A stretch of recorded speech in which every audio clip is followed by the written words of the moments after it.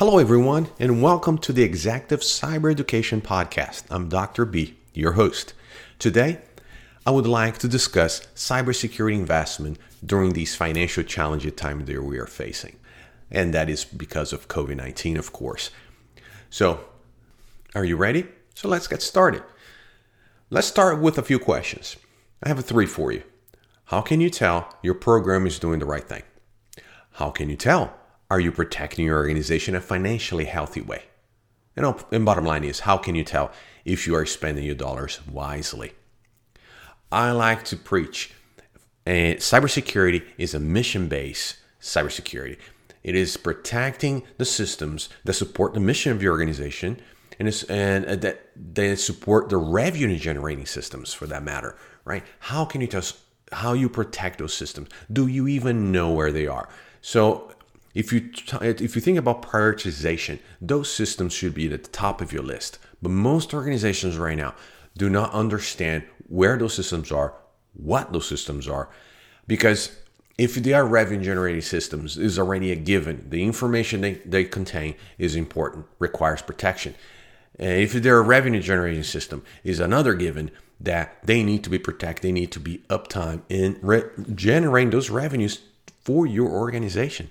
So it's a pretty simple logic, but most organizations fail because one of the things that is very difficult, and no matter how you implement this, if you use and leverage the NIST cybersecurity framework or the ISO 27001, forgive me, or you use these CIS controls, which, by the way, one of the basic controls is identify your assets, including the software in it. So if in those situations, most cybersecurity organizations struggle with that step, but believe me, that is the foundational step that you cannot skip. You need it to get it right, so you have a strong program. By understanding, by having those steps in place, you will know the answer to those questions. Where is the mission-based systems? Where is the revenue-generating systems? Once you know that, your investment needs to be to those systems, and also, not in addition to that, you need to understand that the risks that you have in your risk registers today needs to be aligned and focus on those systems and those business areas that own those systems. The alignment between the revenue generating system, mission-based systems, and the risk register is imperative for a good and solid cybersecurity program. That means you know where in your organization are the important systems. Remember, and let me clarify, when I speak about systems, right, that is the supporting hardware.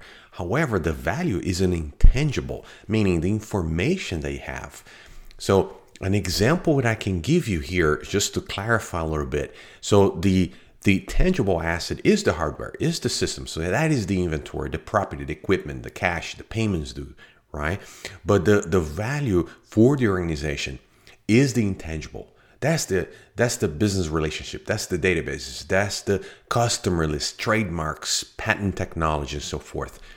Those are very important to the organization. That's why those systems are important to protect. So just to give you a few facts here, to understand the value of that information versus talking about the systems themselves, right? We need to decouple those for a little bit. So for the S&P 500, the S&P 500 companies in 2018, tangible assets like the ones I mentioned, real estate and equipment, comprise just 16% of a company value. While, in the other hand, the intangibles, right, such as the intellectual property rights and reputations and so forth, are 84% of the company value. Now imagine. And that's where your focus needs to be, right? $21 trillion in the U.S. in intangible assets. And that is 84% of the S&P 500 value are on IP rights, reputation included, and all the other intangibles that you have in your organization. That is tremendous value. That is located on your revenue generating system, the ones actually that brings value to that basically is the essence your company exists. Those systems need to be protected and accordingly. Now, take a look at your risk ratio. Take a look at the risks that you're concerned about. Take a list of your asset list. Are these systems at the top? Or, I'll give you a break. Are those systems anywhere on that list? Identify as such. Because you could give me a list of your complete inventory in a data center, but you have no clue what order they are and what the effect on your company is. So, do you know where they are? Are they categorized as such? Are they at the top of your list?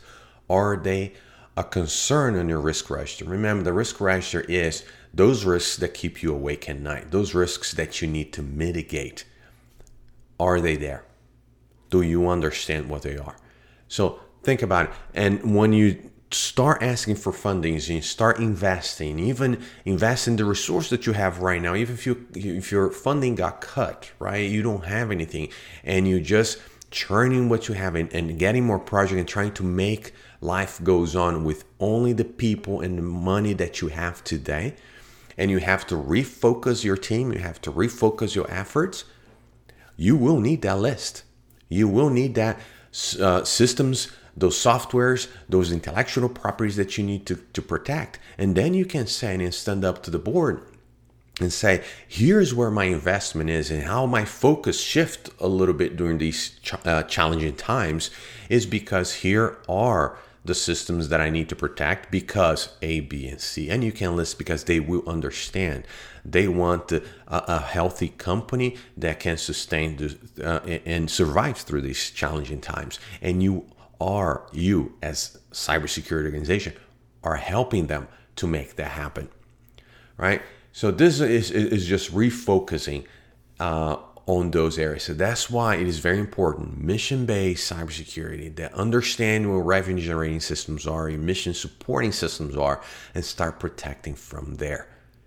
Operations, you have to worry about everything. But remember, if you're a cyber risk individual, you need to bring these to your management. You need to bring this to your CISO, your CSO, and sit down and understand, here's the strategy. Whatever strategy you have, sir, ma'am, here's the systems that we're supposed to be focused on, right? Well, this is it for today. I just want to talk a little bit about how you can invest whatever dollars you have for 2020 and whatever dollars you will have in 2021 if you're going through a budget forecasting cycle right now. Remember, you will need to invest smartly. Well, you need not only money, but your resources. Right now, it's limited. I don't know if you can hire or not. I don't know if you're short-handed in personnel or not. You will need to work smarter, not harder. So I hope this helped you. It provides a little bit of insight on how this is supposed to be connecting together, connecting the dots. Next podcast I'm going to discuss a little bit is what you're supposed to be worrying about in this area. Right now, I'm putting posts on LinkedIn, Instagram, Facebook, Twitter, whatever you follow me on. I'm raising 6 characteristics of a cyber attack. There is an end to the means. There is a means to the ends, right? So here it is. After those 6 are posted, I will tell you how you can put this into a strategy so we can start measuring risk in a different way. Remember, measuring risk requires you understanding that of the motivation of your attacker and their experience levels. There's a lot of unknowns there through your regular, risk is threats times vulnerabilities times consequence or impact.